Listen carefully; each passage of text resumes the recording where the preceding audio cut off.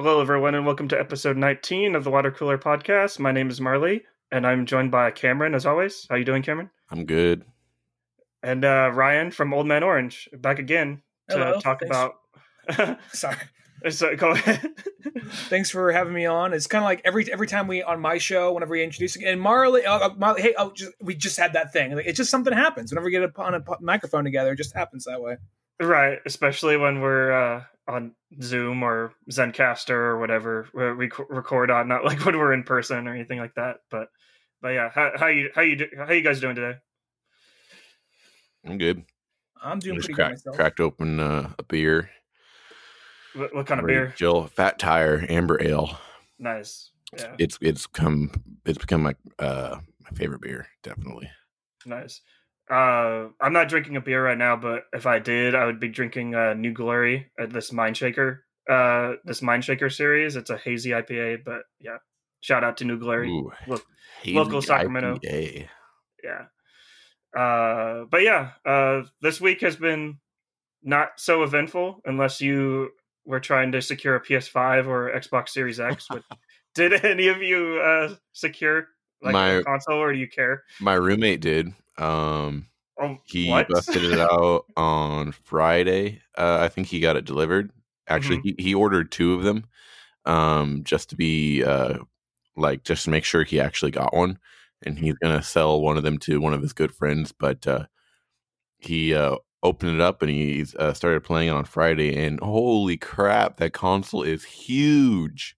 It's ridiculous. It's like I can't take it seriously. I can't get over how big the console is. Is it the PS5 or Series X? The PS5. Yeah, it's so ridiculous. Like, even the box, like seeing like videos of like people unboxing, like the box of the PS5 is just like, this is like it's a small PC. child. Yeah, it's a PC at that point. But what do you think? Like, of him playing it? Like what games I've only seen him play God of War. I haven't really seen next gen stuff yet. Of course, the graphics are incredible. Right. Loading times are great. I'm really looking forward to getting my hands on a new Xbox. Mm-hmm. And I hear just the biggest differences between like my day one Xbox One and the new Series X. Primarily, the loading screens are like instant. Yeah, I feel like out of the because obviously you would see like a graphic difference like with these new consoles, but I feel like for me, like the biggest selling point would be frame rate, and then obviously loading times. Like that's what's going to make this generation for sure. Mm-hmm. But yeah, but Ryan, did you secure a PS5 or Series X? I haven't. I got a lot of stuff going on right now, so I'm just like looking at that, like, ooh, that's something I'm gonna like. I just gotta probably wait till later. It's probably A, where it's a little bit more easier to come by, B, where I got a little bit more money in my account coming in. So it's just one of those things where it's just like, I'll get it. But right now, the only thing that looks good to me I like Xbox.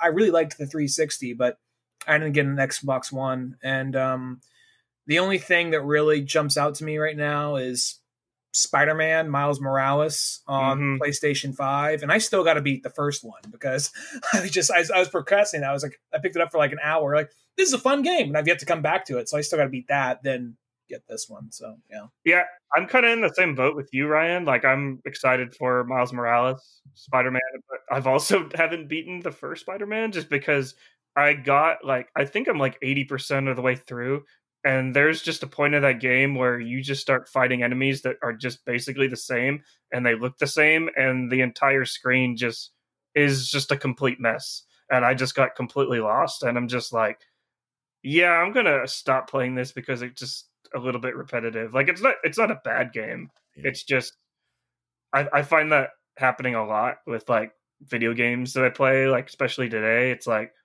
unless it's like a sports game like Madden or like 2K that I can just easily jump into. I don't know. It's just I haven't been playing many single player campaign games because of like it takes you a minute to like get comfortable with it. Exactly.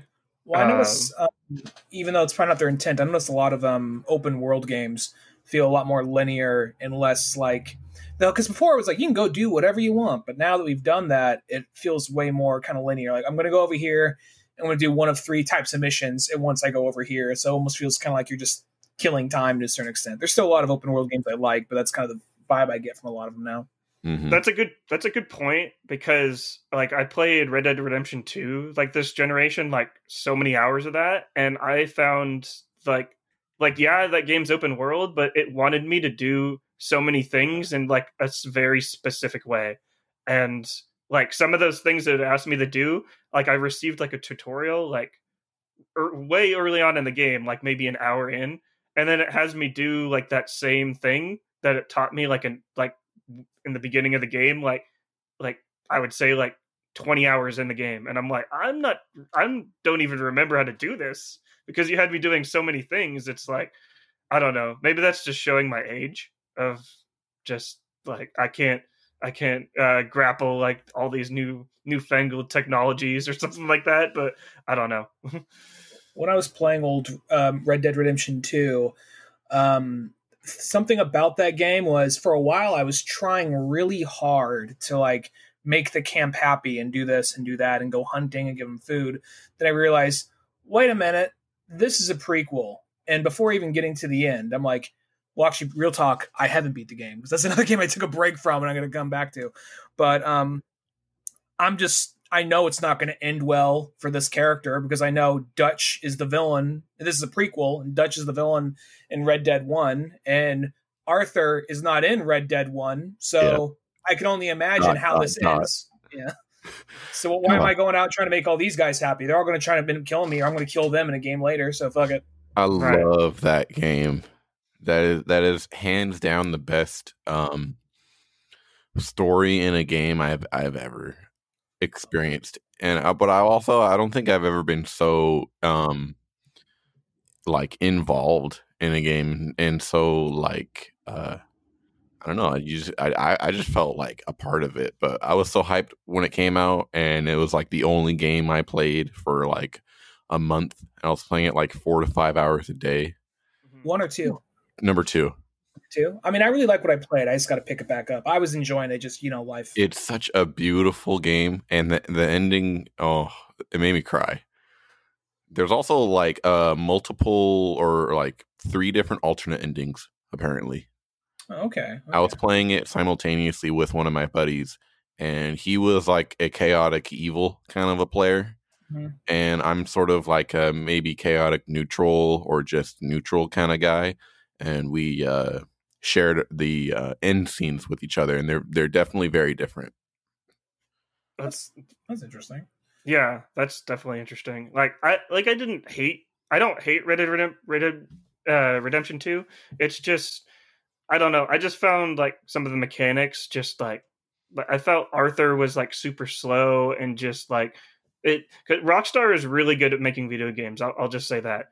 But I feel like at times, like especially like with Grand Theft Auto 5, like it's like their games are just a little bit too realistic, and I'm just like, I'm playing a video game.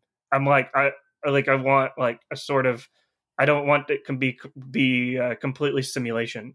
It's I don't know. It's it like that stuff is cool. It's just like not throughout an entire game, but it's but that's just my opinion. But there's also things in that one that aren't entirely as clear. Like when you first go and you kill like the legendary bear or whatever, and this is, now take this to someone who can make a suit out of it. And it's not exactly. Yeah, I had to look that up.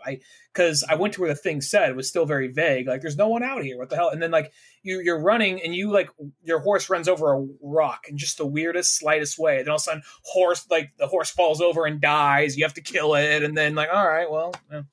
Yeah, and then you just go get another horse, and then that horse isn't tamed well, and then you have to tame it, and then you grow a bond with it, and then that horse gets shot in the face by Indians, and then you're just like, I'm like, okay. You're back flashbacks. I have a habit of whenever I get like a horse or something like that, and like, Breath of the Wild, even though that won't fit the name in there, or like Red Dead, I always name the horse Sir Psycho Sexy off of the Red Hot Chili Peppers. Hey. Oh my god. Sir Psycho. Yeah.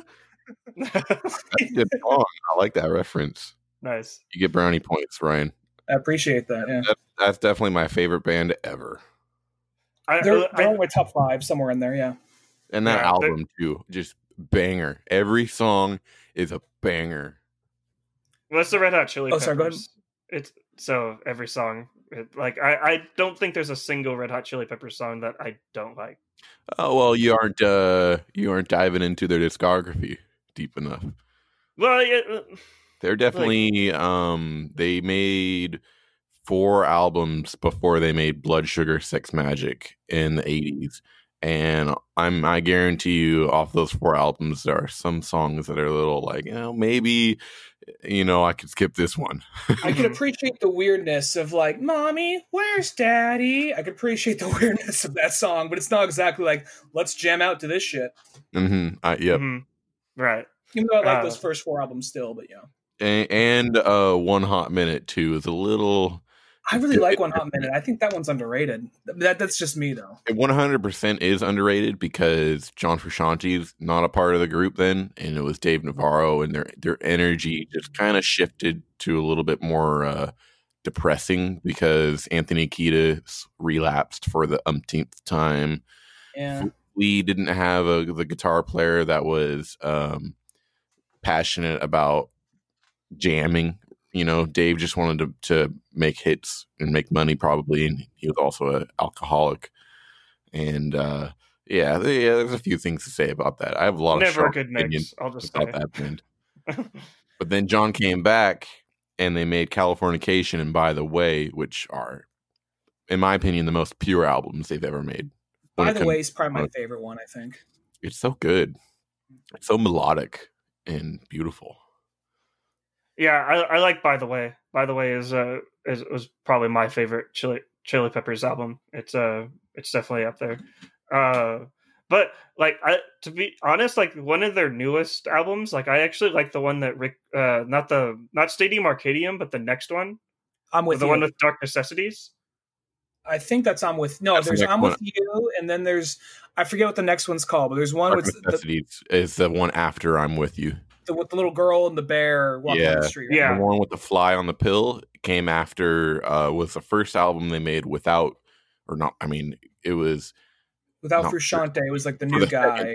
John left the band for the second time after they made Stadium Arcadium, and then they brought up Josh Klinghoffer, who had been touring with them since By the Way started, and actually he played with them live during their Stadium Arcadium tour, and then John left for his own reasons, and they're like, well, the only guy that could replace John is Josh, who actually made an album with John separately from the Chili Pepper stuff. I'm With You was a little weird to me, but Dark Necessities was great. That was really good. It's so good. And come to think of it, I don't think Rick Rubin produced that one. Wasn't it like a EDM artist? I think it was the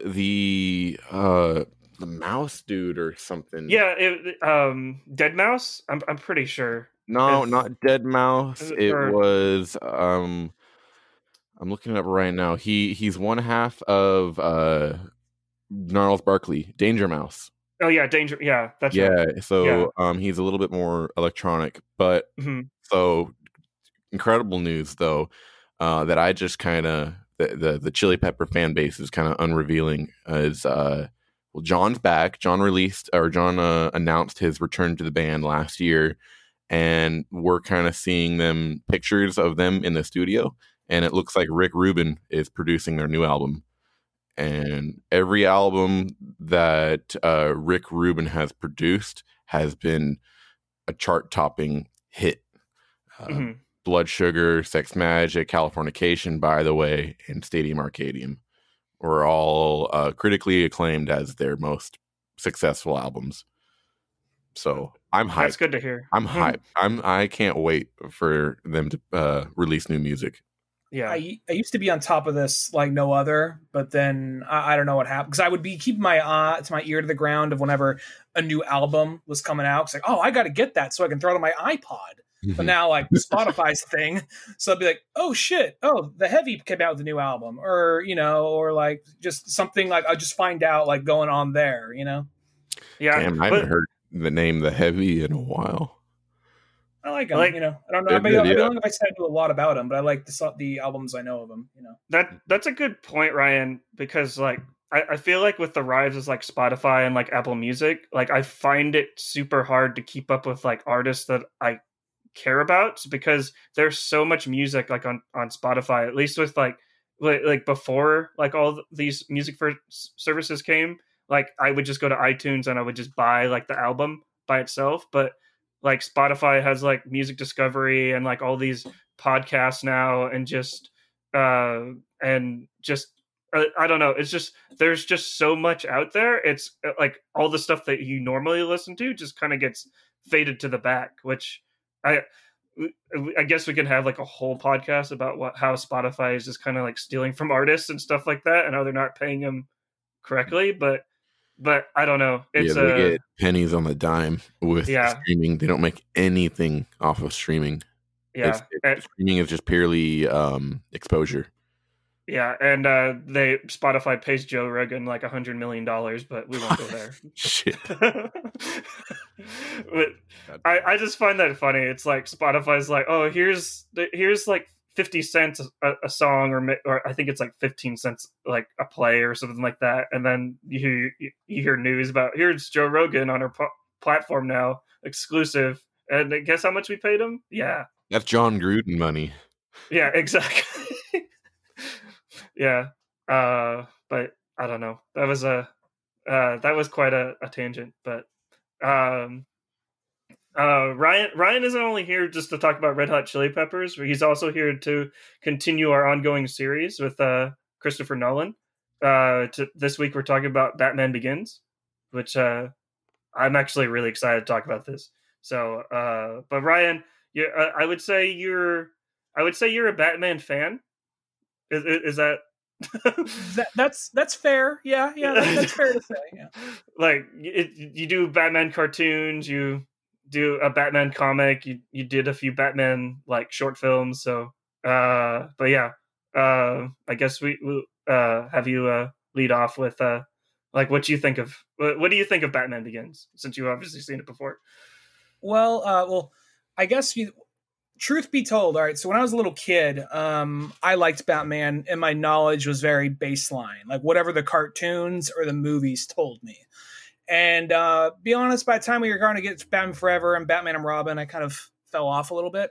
But I still liked, the Justice League cartoon and the animated series cartoon. And then I never read the comics at that point, because whenever I was a kid and I opened up a comic book, it'd always be like some kind of Elseworld, what if type thing. It'd always be like I open up super like Dark Knight Returns, like why are Batman and Superman fighting? They're supposed to be friends, Or like I open up some other like an X-Men book and Wolverine kills Cyclops or something. Like, why is that happening? Oh, it's an alternate future, And then later I would actually read comics, like this stuff always gets erased and redone like a few months anyway, so it doesn't really matter if someone dies. So, but for that reason, I didn't read the comics for a longest time. Then I saw Batman Begins, and I was like, holy shit. It kind of like revitalized my fandom of the character, or reminded me why I liked him so much. I kind of got that same vibe I got watching the animated series, but just a little more grown up. And then like a day after seeing that, I actually was going to visit my friend James, who I do Octo Rock Talk with. I was going to visit him. Like, let me get some books to read along the way. I'm like, you know what? Let me pick up some Batman books. So I picked up Batman Hush, a comic I really liked, and read it, and just, all right, I guess I'm reading Batman comics now because I'm addicted to this thing now. So, and Batman Begins, I mean, I was already a Batman fan. Batman Begins got me to turn to the comics, and I haven't really turned away since. Nice. But Cameron, what you think of Batman Begins? Is this, you said you haven't seen it in a while, right? Yeah, it's been a minute for me. I hesitate to say anything negative about it.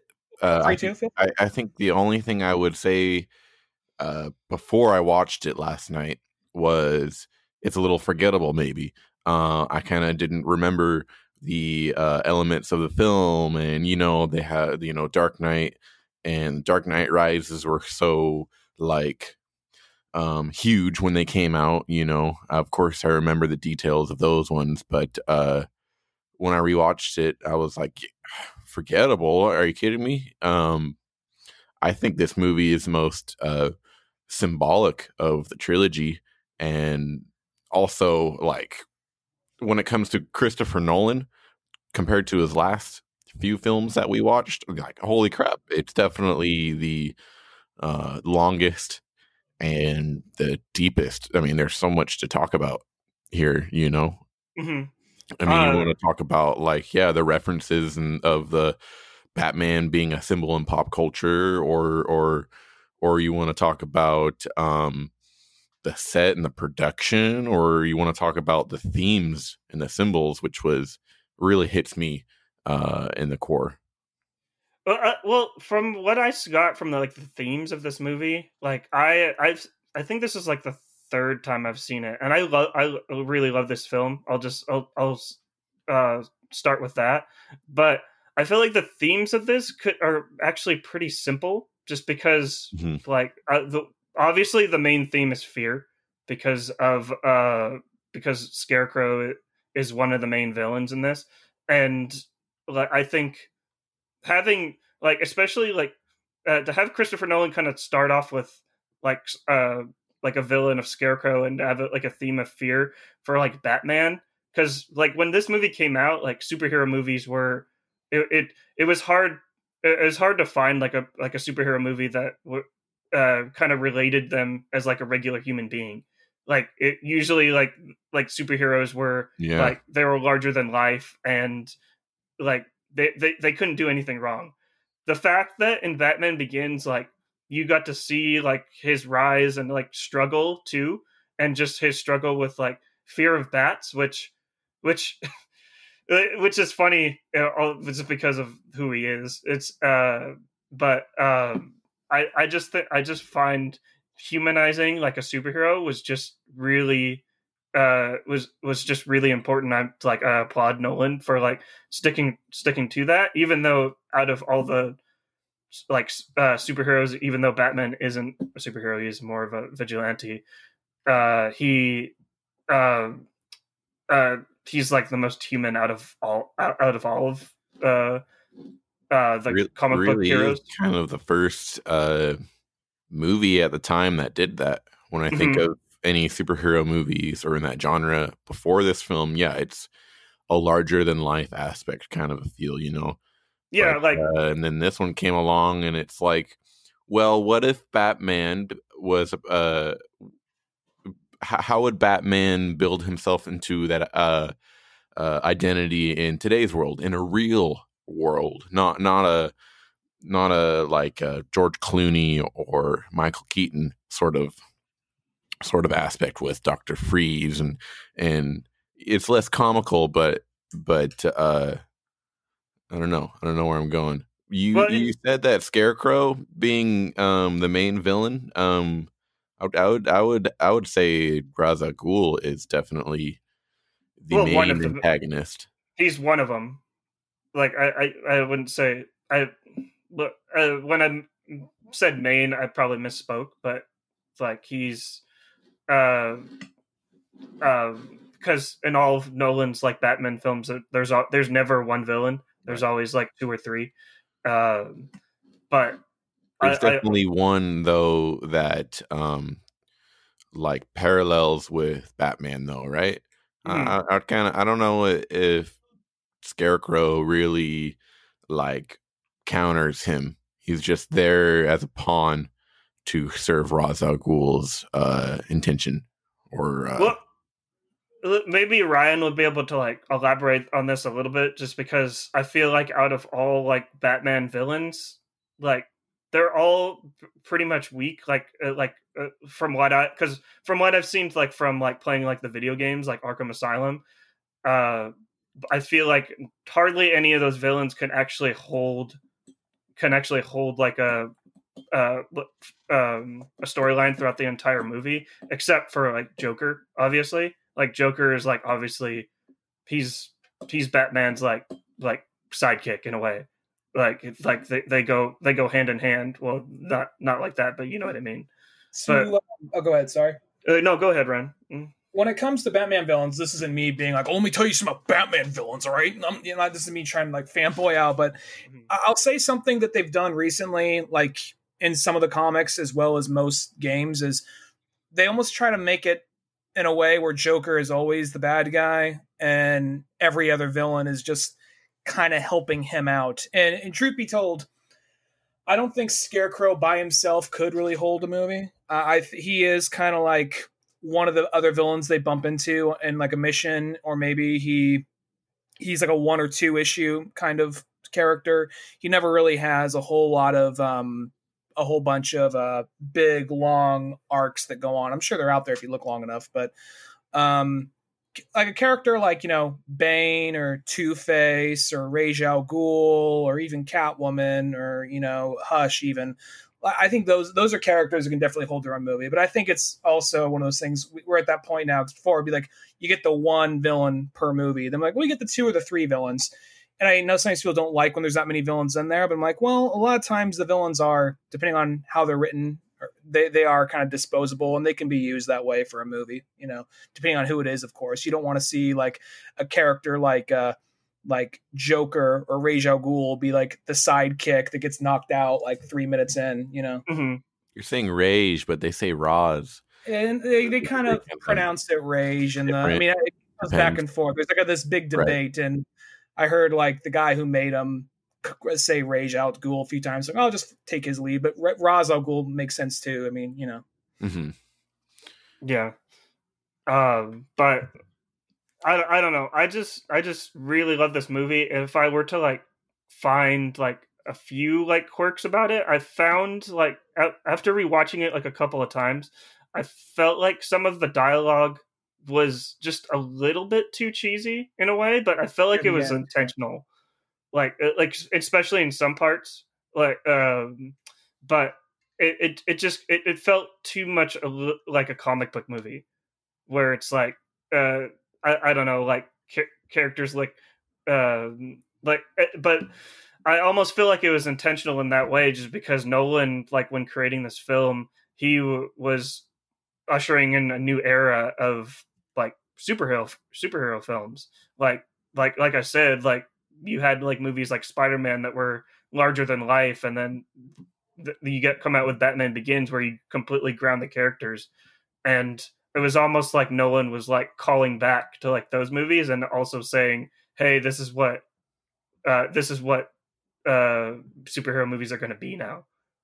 Yeah, this movie definitely served as a big impact for future films, and directors like Jon Favreau and whoever did the Wolverine ones has definitely noted Christopher Nolan and the Dark Knight trilogy to describe their projects, to describe their Todd Phillips has too, and there's a whole list of them. And I think very specifically Jon Favreau with Iron Man is a huge impact, because Iron Man sort of kicked off the MCU, and the MCU is definitely a mix of larger than life being very comical and colorful, and also at the heart of it being very human and being very relatable. Mm-hmm. We can relate to these main characters. We can relate to Bruce Wayne wanting to run away from his trauma to go find himself, to go possibly reinvent himself, whatnot. And I love the first half hour of the film, the first act, where it shows him the beginning of his life, and you're beginning to see the foundation of his character. And really specifically, you mentioned it last podcast, is when he's training with the League of Shadows. That's what they're called, right? Mm-hmm. Yeah. So good. And it really like, even after the first act, I'm always thinking about the first act in the next two ones, and how it relates and how it pushes the character forward, and alternatively how Bruce's perception of certain symbols change like his climb of the mountain with the blue winter flower. You know, it sort of at the beginning, it sort of is a symbol of new life, perhaps. You know, and then when he gets to the top and he finishes his training, or he's almost at the end of his training, he sort of has a turn on the League of Shadows' true intentions. You know, it would seem like they're there to move past, you know, corrupt bureaucrats to serve their own justice, but they only want to bring darkness into a dark world. And the blue winter flower too. You know, it kind of, it feels like precious a little bit to beginning with, but then they use that to create the what is it, the drug that Scarecrow uses to Toxin. Yeah. So it's like at first you think of the climb of the mountain and the League of the Shadows and the flower to be a good thing and to put light into this character, and then it sort of unravels itself to be the opposite, not what you expected, perhaps. Yeah, I totally agree with you, especially like I feel like it's kind of weird to see like a turning point in like the first act, but like when he has to make that decision of like whether to go with the League of Shadows and execute like this execute like the civilian, and he chooses not to, and I honestly forget like what he says in that moment, but like in that moment, like that's when you're just like, okay, this is Batman, because Batman would just never kill anyone. Never kills. Yeah, he basically, you don't prove yourself any better than the bad guys. You know, and Bruce wanted to do that. He wanted to kill his father's killer. By a stroke of luck, someone else did it, and he got out of that situation. And then Rachel slaps him too, and that sort of is his moment of realization. You know, and even like towards the end of the film, where he has the opportunity to kill Liam Neeson's character. Right. Like I don't have to, I love that line. I don't have to kill you, but I don't have to save you either. Yeah, exactly. I just love that line so much, where it's just like he wanted to kill him so bad, but he's just gonna leave it up for fate. Mm-hmm. So, but yeah, we can just gush about this movie like all day long. I didn't know, or I completely forgot that Rachel was recasted. Yeah, to Michelle Monaghan, I think. Is that Maggie? Maggie Gyllenhaal. Which I am actually kind of glad, just because I thought Katie Holmes as Rachel was I thought she was a little one note. I didn't like. I thought she, like, I don't know. I just. Does anyone know why she was recasted? I think it was. I'm not trying to be a dick here, but I think it was all the Scientology shit, because she was with Tom Cruise at the time. Ooh. Yeah. I don't know. I just found that like her performance in this was I would say like probably the weakest. Like I never really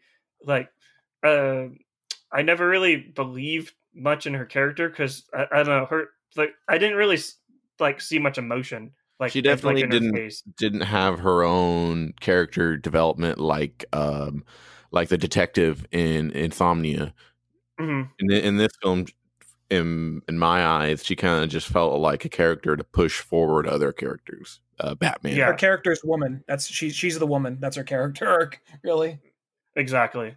Which I guess like not in all of Nolan's films you would kind of you would kind of see like the woman character a little bit like that, but not in all of his films the female character is like that, but in most of his films, which is, I guess, could be the problem of like male writers and stuff like that. But I don't know, not trying to get all feminist or controversial, but it's just something to note. But I do notice that, like, oh, go ahead, dude. Sorry. I was just putting a little side note to Marley's comment. Oh, okay. It's a man's world. To bring it back to Birds of Prey, 'cause I think they sing that song in there. Yeah. What was I going to say? I think the whole thing with Katie Holmes' character, it's not that she does a bad job playing the character, and it's not that the character is necessarily like unlikable. Because she does have a goal. She is very work focused. The thing is, she doesn't really have like the most personality we see of her is when she's a little kid. That's a different actress. Mm-hmm. And then like when she's that little nice exchange that she and Bruce have when they're in his manor, the first time they've seen each other since they were kids. So aside from that, she's just kind of like, oh, Bruce, you're partying. You could be doing more anyway. Happy birthday, So it's kind of like she's always just kind of like, oh God, way to bring down the fucking mood, Rachel. But She's I mean, also just constantly nagging, just like all women. I mean, I feel like kidding. there were important parts that her dialogue pushed Bruce's character forward. When I can't remember what part it was, but there were two parts that were pretty crucial to me when she was questioning Bruce's identity. And you are this person on the surface, you're on this person under the mask, and then there's this third layer in the core, and you like completely changed and whatnot. And then when I can't remember the lines specifically, but it's not who you are on the inside, it's what you do that defines you. Right. And then he comes back, he calls back to that when he's on the rooftop as Batman, and she's like, "Who are you?" and all that, and he's trying to figure out who he is, and then he says that line to her. And so yeah, she doesn't have any development, but her service was to develop Bruce's character.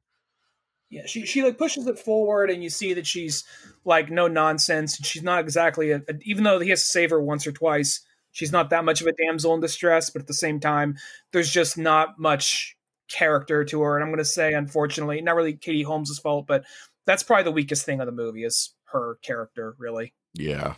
She's to put it in like chef terms. I kind of see her as more of like seasoning, where she's just kind of like seasoning up like all these other characters and just kind of pushing them along.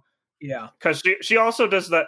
She also does that to a little bit for Commissioner Gordon too. Like, and just kind of because like she's a is she the DA? If I'm not, she works at the DA. Yeah. So she definitely like. I'm not sure. I can't remember if they like interacted at all, but I don't know. I just kind of see her as just kind of like seasoning up like all these other characters, but especially Bruce. But that's not a bad thing. It's just like maybe like give female characters a little bit more stronger roles. But I think she does more in the second movie. We got a different actress by then. Oh yeah. I don't remember The Dark Knight too much, so I'll be excited to revisit it a little bit. But the thing that the one thing I do remember a little bit about The Dark Knight, and the one thing that I do kind of have an issue here is that The Dark Knight feels like there's a lot of like showing and not telling, and in this one you have a lot of characters kind of explaining like their themes and just kind of like explaining like how they feel and stuff like that, which is a little bit disappointment just because you are watching a movie. Like the thing that like is probably the best example of The Dark Knight is the opening sequence of just like you have like all these characters like interacting and they're not talking at all, and that you know exactly what's going on. Yeah, and I hear that. Definitely feels like Batman Begins. The dialogue will set the stage for the narrative, especially with Ra's al Ghul, teaching Bruce Wayne about like fear, becoming the fear, and really sort of tells me that your fears and the trauma that you have kind of serves as your identity, and Bruce definitely encompasses that. And I'm just dark necessities are part of my design. You know, like that Chili Nice Peppers callback. song. Dark FTs are part of my The design. song was originally for the soundtrack. It got into legal trouble, and they couldn't release it till a couple years later. Right. More like a decade later. Really, yeah. It was a really complicated contract. Right.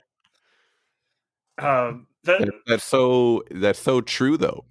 You know, and I left this when I finished watching this movie. I was like, you know, like I had a moment of reflection standing in front of a full-length mirror. and just like wow, what are my fears, and how do my fears push me? You know, how do they serve as a purpose to my identity? You know, and it's very I love movies that do that. Mm-hmm.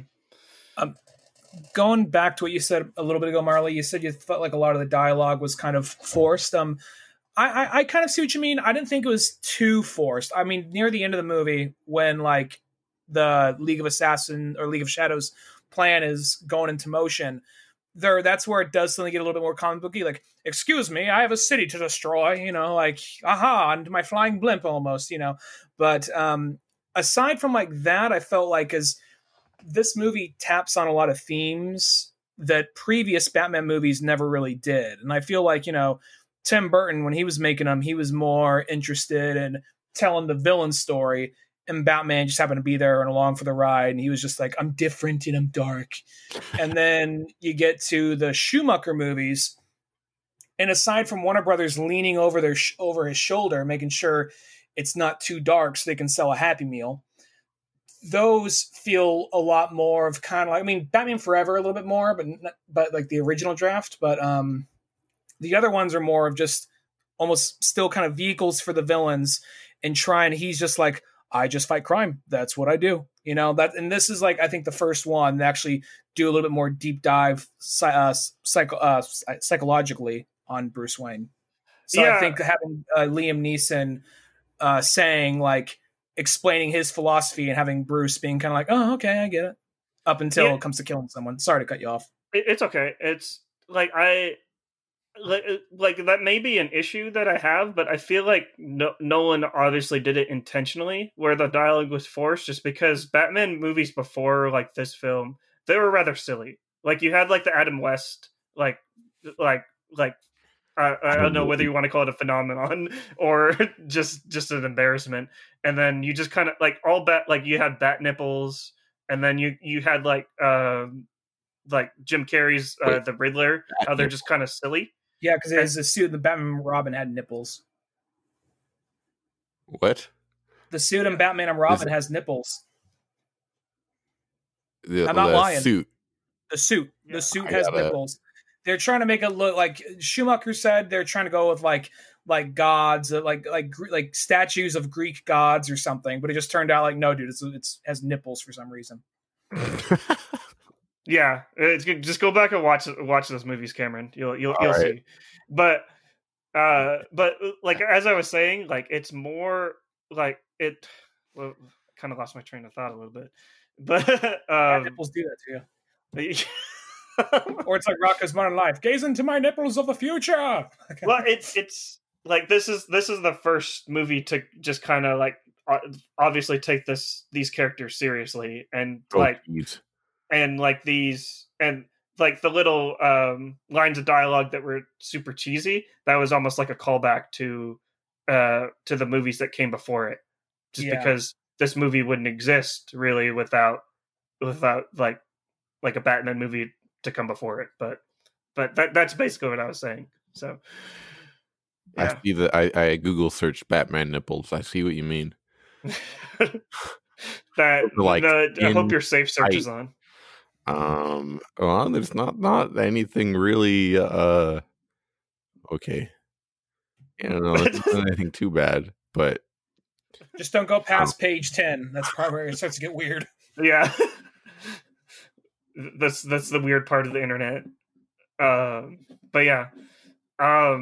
Is there anything else that we need to say about this movie other than the fact that it's great? So I love the color palette. how it's really dark and gloomy. It really sets the tone. I think it's a good contrast. There's a lot of black and orange. Mm-hmm.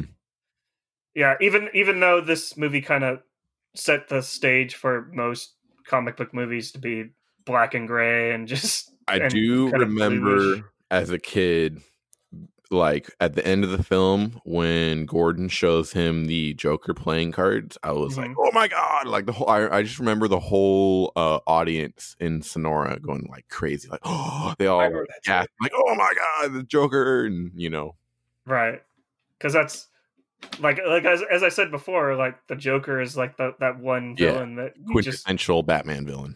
Yeah, it would just be really funny. This is gonna be like another language to like most people, but it's just like someone leaves left a little thing for you, like it's a magpie feather. It must be Magpie, like one of those off the wall random villains most people forgot about. Mm-hmm. Yeah, someone drew an A here for anarchy.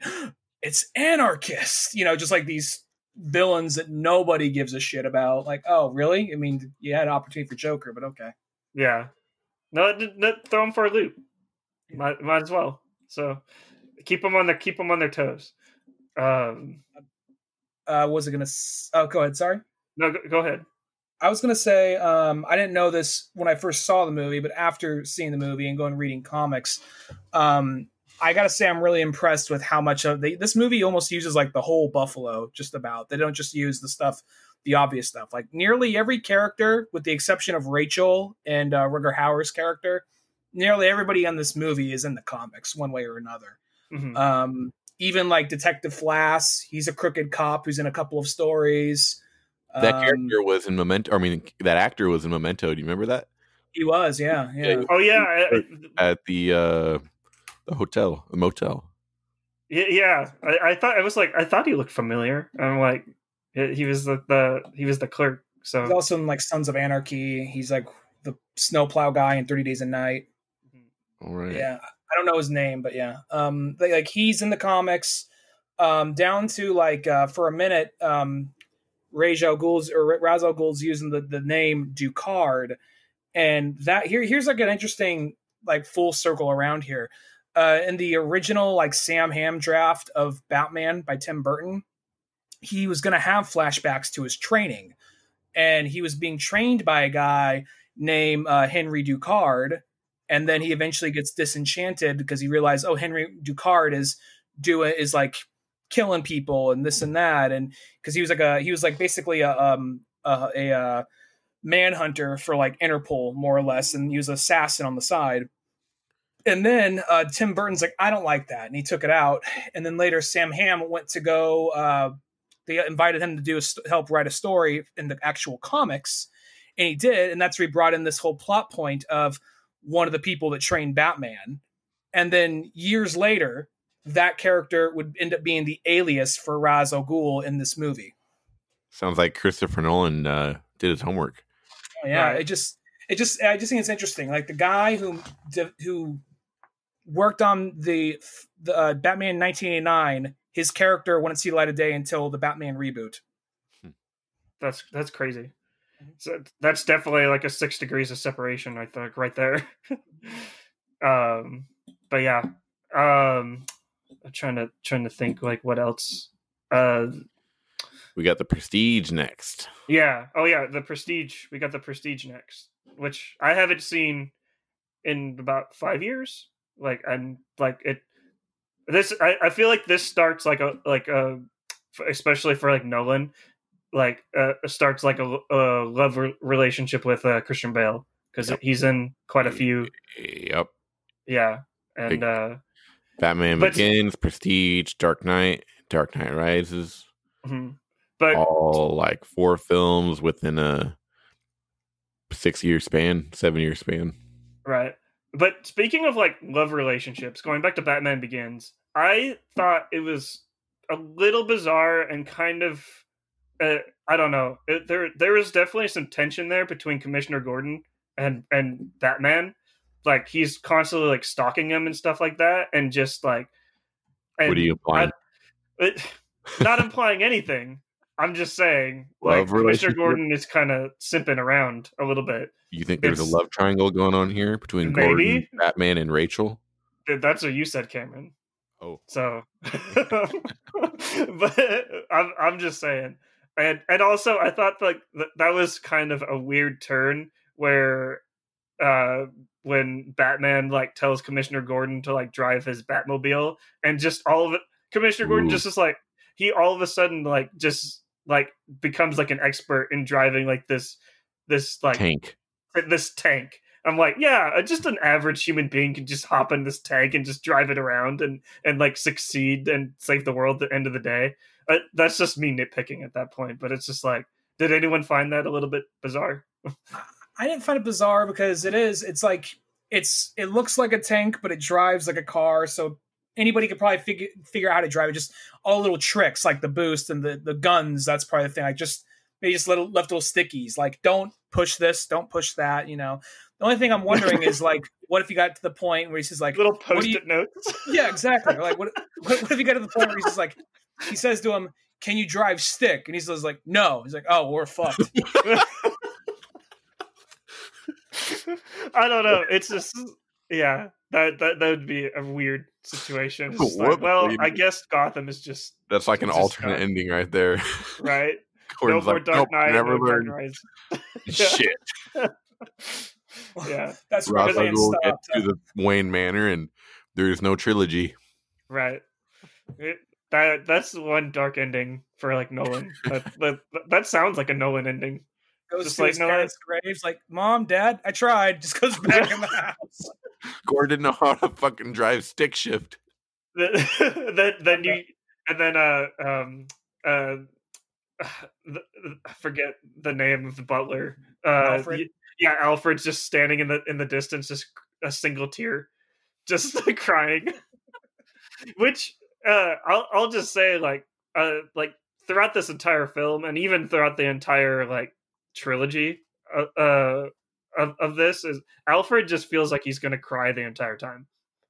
Like there's so many points throughout like this entire trilogy. I feel like. With that being said, I think he that actor puts on one hell of a performance. Yeah, for sure. Not or as a side discounting character, you know. Mm-hmm. Wow, there's a lot of there's a lot of emotion in his performances. Yeah, Bruce Wayne's kind of throws him like he can't really throw him a bone. Like he freaking like he brings Rachel back to the Batcave and he makes freaking Alfred like freaking take out the trash. I'm like, okay, this freaking really old man, you gotta like he has to like drag like this. She doesn't seem that heavy, but still, it's like Alfred's like super old. It's like, I mean, have you ever tried to carry a body around? Yeah, no, I've never. Have, right? Yeah. Well, I've never really had to carry it. Well, I guess carrying my drunk friends home from the bar, but I've tried. You know, I've wrestled with my friends, and it's not easy picking up a ragdoll body. You know, right? Who just decides to go limp, and you have to like, yeah. Anyways, the Prestige, yeah, has a significantly smaller budget than Batman Begins. Which would be not too long ago. I wouldn't have suspected that. I think I like that you mentioned that, Cameron, just because I feel like this kind of sets it sets like a tone, especially for Nolan, just because Nolan usually, especially now since after Batman Begins, he does like a bigger film, and then like after that, he usually does like a film like he kind of not necessarily dumbs it down, or just kind of he does a film for him, so it's like the priest, I'm just looking through all the other films he made after this, and they all have incredibly huge budgets, except for The Prestige, which kind of makes sense. You know, there's not a lot of crazy shit going on, but like still, yeah. I'm excited to revisit it again. That has Christian Bale and then Wolverine in it. Batman versus Wolverine is what that movie is, really. Yeah, Wolverine would kick his ass. Who can pull? Well, I can go either way. I don't know. I can go either way on that. Really, I mean, Batman's Wolverine a personal can regenerate. You know. Yeah, but I mean, I don't want to bring this one up, but Batman in the comics has beaten Superman. So I can see him putting some kind of trap for Wolverine, but at the same time, Yeah, it's environmental. it varies. It really varies. I mean, if somebody told me Wolverine would win, like I wouldn't debate it, but at the same time, I'm like, You're I in can the go middle either of the way. woods, Wolverine, 100%. Yeah. This sounds like we need to bring back that Death Battle show. Don't. That show, That's gonna... there's not a show that I don't think broke up more nerd friendships than that show. Like, no, Yeah. that's bullshit. That's bullshit. No, you don't really get it. Yeah, like, I mean, I really don't watch that. I mean, How about Celebrity Deathmatch? Nah. Y'all remember that show, though? Yeah. Kind of. I remember a little bit. Like claymation boxing matches. I don't remember it being that funny. I remember there being like a couple of funny jokes here and there, but most of the time I just remember being kind of like, even as a kid, being kind of meh about it. Yeah, that was on like the same time as like Crank Yankers, right? Yeah. Yeah, around that time. I think I remember watching a little bit more Crank Yankers than Crank Yankers was hilarious. That one was good. Yeah, I really liked it. Such a good show. I love Special Ed. Yeah. I got mail. Right. Yay. Sarah Silverman like talking, like calling an IT guy, and then like fucking masturbating over the phone. Like, then put in the output server. Yeah. All right, stop. Oh my god. Can you watch that at all? Like I wonder if Comedy Central has it on their streaming service. But they most likely do. I'm sure you'll find skits on YouTube. Yeah, they probably just the entire season is just on YouTube. That's probably Chris Nolan's next big like project, Crank Yankers, the movie. Yeah. Yes. I want to dive deep into the mind of a crank caller. Oh my god. What is it that makes them do what they do? And with puppets still. Starring Hugh Jackman and John David Washington. Most intense crank calls possible. That's when we just find out that Tenet is just it's just Crank Yankers the movie. It might be. I haven't seen it yet. Yeah, I haven't seen it either. So me neither. So yeah, that's I hope when we get around to that, like in late December, it'll be the first time all of us watched it. Well, that's the goal. Yep. With the series, but hopefully it's the goal for like everyone listening too. But I'm definitely excited for it, and I just find like this whole. Will it be on video on demand by then? I think it's going to HBO Max on December 25th on Christmas. So there you go. Yeah. So subscribe to HBO Max now especially if you got a free trial, because that shit will probably run out by the time Tenet will be released. I'm just gonna pirate it. Yeah, but no one heard that. Cameron's gonna legally buy this, and he's gonna give money to Christopher Nolan. I have no shame, Marley. No shame. No shame in being a pirate. Okay. Well, because you play Sea of Thieves. Sea of Thieves is my favorite game. Right. The other day, I sunk this girl's boat, and she had a crap ton of loot on the boat, and she begged me not to take it. I had no remorse. I took it and I killed her. Oh my god! It was my biggest smile across your face in the process. Huh? A faint smile across your face in the process. Yep. It's your tears that bring me life. Oh my god! I mean, I only ever play that game to steal other people's shit. It's literally called Sea of Thieves. So. Yeah, you're playing into the game's title. So, yeah. And people get mad at the fact that I steal their shit, and I'm like, well, you shouldn't play this game then. Maybe you should play Minecraft instead, where everyone's sunshine and rainbows. I don't know. When I play that game, I kind of do the same things. I have been banned from a particular friend's server because I would steal his valuable shit. Whenever I play Minecraft, it's always, and no one steals my shit. Well, I don't play with Cameron, but sorry, continue. A creeper usually just blows up my shit. So I always make underground tunnels that lead to my friends' bases without them knowing. And then they'll discover it and they'll be like, Cameron, what is this? Like, I just got bored. what I always do. So I always have a secret tunnel, like Avatar. Right. I know that we're jumping a few movies from now, but I'm thinking about Dark Knight, and there's that whole speech Michael Caine gives to Bruce to help him understand the Joker better. He says, when we were in Bermuda, and he's going on the story, like, we found them tossing like the blood diamonds right into the water, and then just like, I'm just imagining just like him just talking about, like, when I was playing Minecraft the other day, somebody built a tunnel leading right to it. And when I found who it was, I just saw him destroying all my coal and all my amber. Like, and he's just like, some people just want to watch the men burn, especially in Minecraft. and those some people are Cameron Avery. I have other friends that are incredibly more ruthless than I am. That joke probably would have been better if I knew Minecraft shit. I never played it. That's a first. I thought you played it. Didn't you? Don't you have it on PlayStation at work? No. Oh, okay. Well, it must be thinking. Well, let's start a Minecraft server then. Yeah, exactly. I'll show you guys my ways. And in 2020, let's start a Minecraft server. I mean, it's kind of the perfect year to do it. Yeah. Well, or Animal Crossing, which I need. I haven't picked that up in months.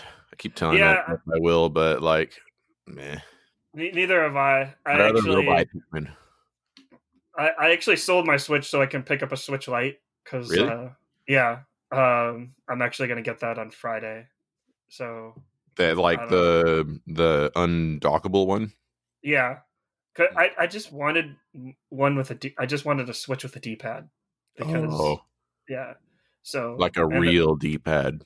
Yeah, not the singular buttons. Yeah, not those knobs. Mm-hmm. They're not buttons, they're just knobs. But yeah. I think that wraps up episode 19. Batman Begins. Go see it or watch it if you haven't seen it. And then watch The Prestige right after. Yeah, for sure. I don't really have anything else to close on. Ryan, where can everyone find you on the internet? You could probably find my other podcast, Old Man Orange. We have a website, oldmanorange.com, with links to all other shows. I'm also starting a new show called Octo Rock Talk. And as far as social media stuff, I'm on Instagram at Grit5, and my Twitter is at Dunnigan Ryan. But truth be told, I haven't been on my Twitter in a while, but I'll be jumping on that in a little bit. Mm-hmm. And then you can also listen to Cameron on SoundCloud. Yeah. Did you release any new songs? Yeah, I kind of had this cool kind of like meditative song that I released the other day. Trying to make more stuff that isn't just guitar, but it's hard not to because I'm a guitar player. I'm also on Twitch, the Scatmaster. I stream Sea of Thieves pretty regularly just for fun. If you want to see me steal shit from other people and give them birthday bombs. Yeah. Right. And then you could follow me, watch my shenanigans, or look at my shenanigans on Twitter at msilverbrand. Trying to start my YouTube channel up again. We'll see. I'm trying to figure out what I'm actually going to be doing with that. Not really going to give that one out yet. So, but just stay tuned. Then you could, if you want to reach out to me, just reach out to me on Twitter, and be sure to rate and review this podcast, because that definitely helps out, like on iTunes, and helps us rise in the ranks, and just give us feedback too, because this podcast isn't perfect, and we definitely would like feedback if we couldn't improve in any way. So, but yeah, I just have to say, just wear a mask, be safe out there. Cases are rising every single day. Just be safe and be smart, and be nice to everyone. That's basically what I have to say. My name is Marley Silverbrand. I'm Cameron Avery. And I'm Ryan Dunnigan. And we'll see you next week. Bye. See ya.